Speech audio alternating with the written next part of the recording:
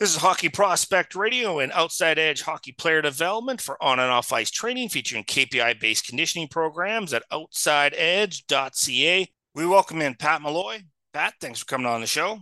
Thanks for having me, guys. Well, this week our topic is neutral forward shooting, precision, and release. So, for our non technical listeners out there, you're going to have to do a little bit of description of what that means and then how that applies at all levels of hockey, probably more specifically for prospects and for the NHL. Yeah, for sure. I mean, we touched on shooting skills for the pro game last week in last week's segments. Really building out the concept of neutral forward shooting. It's recognizing hand placement and the ability to expedite time by being able to explode forward and create power and velocity using the technology with new sticks. And really, I think we know in the pro game, time is of the essence. And so that ability to be able to sort of take a shot where it's from the neutral point of your body. And what I say about that is if I was to just extend my arms out like across to my side, that would be sort of the neutral spot of your body in line with your hips, and anything forward of that is of course forward. And anything behind that's where we start to get rotational and load up and really try to, to build that old school wrist shot weight transfer type of shooting. What we know now is that, with technology, neutral forward shooting has become something that we can generate power, we can generate placement, with the way these new sticks are built that we couldn't do 15 years ago. And so, when prospects come and it's talking about neutral forward shooting, it's can we generate, the proper amount of whip in that stick? Can we generate the proper amount of power and acquire it to be able to put pucks where we're trying to? And so, that leads me sort of to precision and release. And so those things become, especially growing up when kids are coming through Bantam and into midget and then, entering into their junior careers prior to being prospects, if you will. A lot of times what we see is everybody's trying to shoot really hard. And so that's great, but time is of the essence. And so that explosiveness is where we really try to go to when working on neutral forward shooting. Pat, you've mentioned a lot of very interesting elements that I think also define how defensemen are starting to operate at the back end more and more. Where I remember watching the for my scouting school, I was watching the 2012-2013 U18s, and the biggest difference between 2012 and 2013 and now is how not just forwards but defensemen shoot from the back end. Everything is about, as you're saying, that neutral shot where you can get it off the stick a lot faster. It's all about getting it through lanes now. It's not so much the power, which leads me into I was recently watching Maki Samaskovic and assessing his shot for the Black Book, and one thing that's very interesting about what he's learned to do, specifically in the man advantage, is that he doesn't just shoot from a neutral zone position, but he's dropping his hip line so he actually hits the ice surface. Very similar to Michael Camilleri.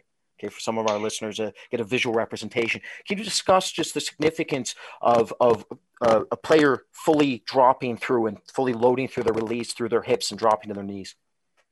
Yeah, I mean, when we talk about the idea that time is of the essence, power is certainly a component, but quickness and explosiveness wins the day. And so by creating that leverage, dropping your hips down and being able to generate force from that neutral spot in your body forward, it doesn't give goaltenders, a chance to become set. And so, in previous segments, we talked about how, goaltending has sort of been a little bit ahead in terms of the way they prepare for shooters in terms of coaching specific to the position, and from a skills component, we're starting to catch up now where we recognize that if we can create that explosive release and precision in the way that we do it, hips down, hand off the body, generating that forward thrust and really finishing with our bottom hand, digging and pointing to what we wind up shooting at, those little micro adjustments or lack thereof that those things create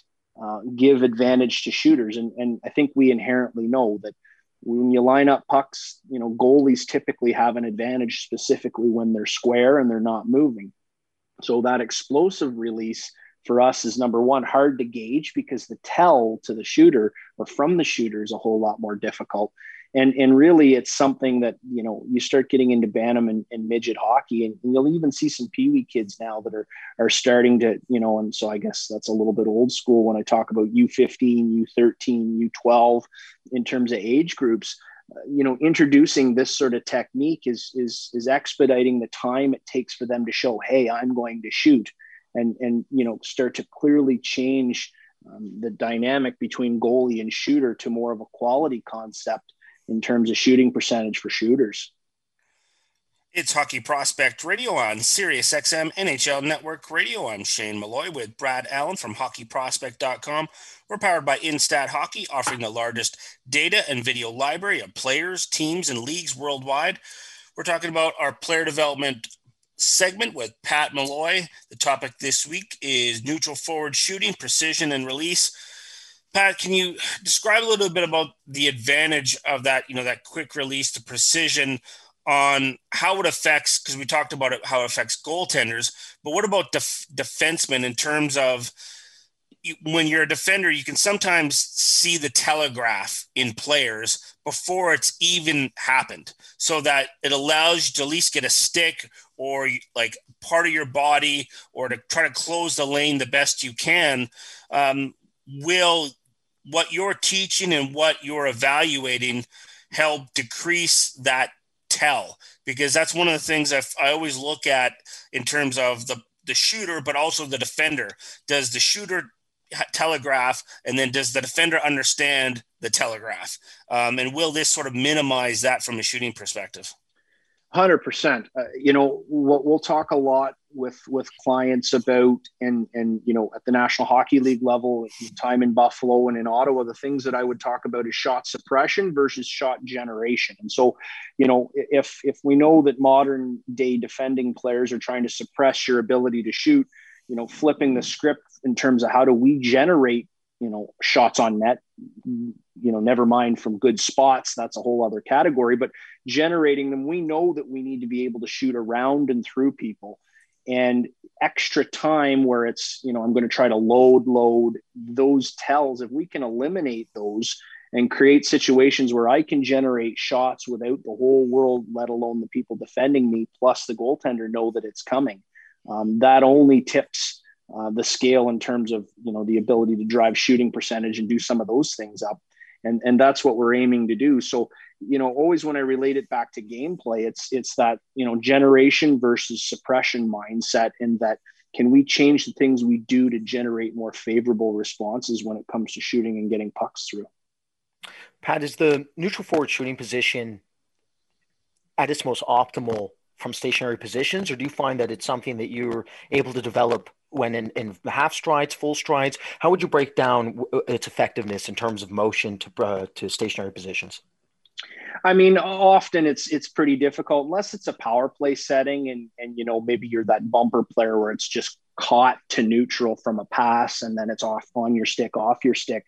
What we'll do a lot of is in previous segments we talked about multiple threat posture, where maybe it comes off of a carrying sequence, or maybe it comes off a pass reception where we've caught it into an area where I can shoot it immediately, if so choose, if that's the play, redistribute in terms of passing or continue on in possession.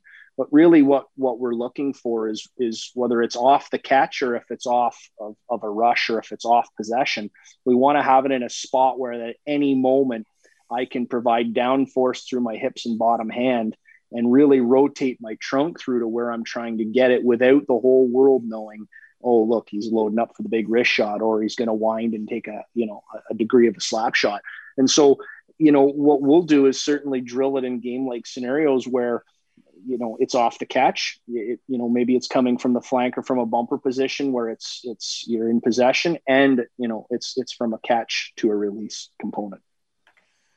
Yeah, and in saying that, Pat, how difficult is it just to be able to teach that to the point where it becomes instinctual, where they don't have to think about doing that type of shot in those type of situations?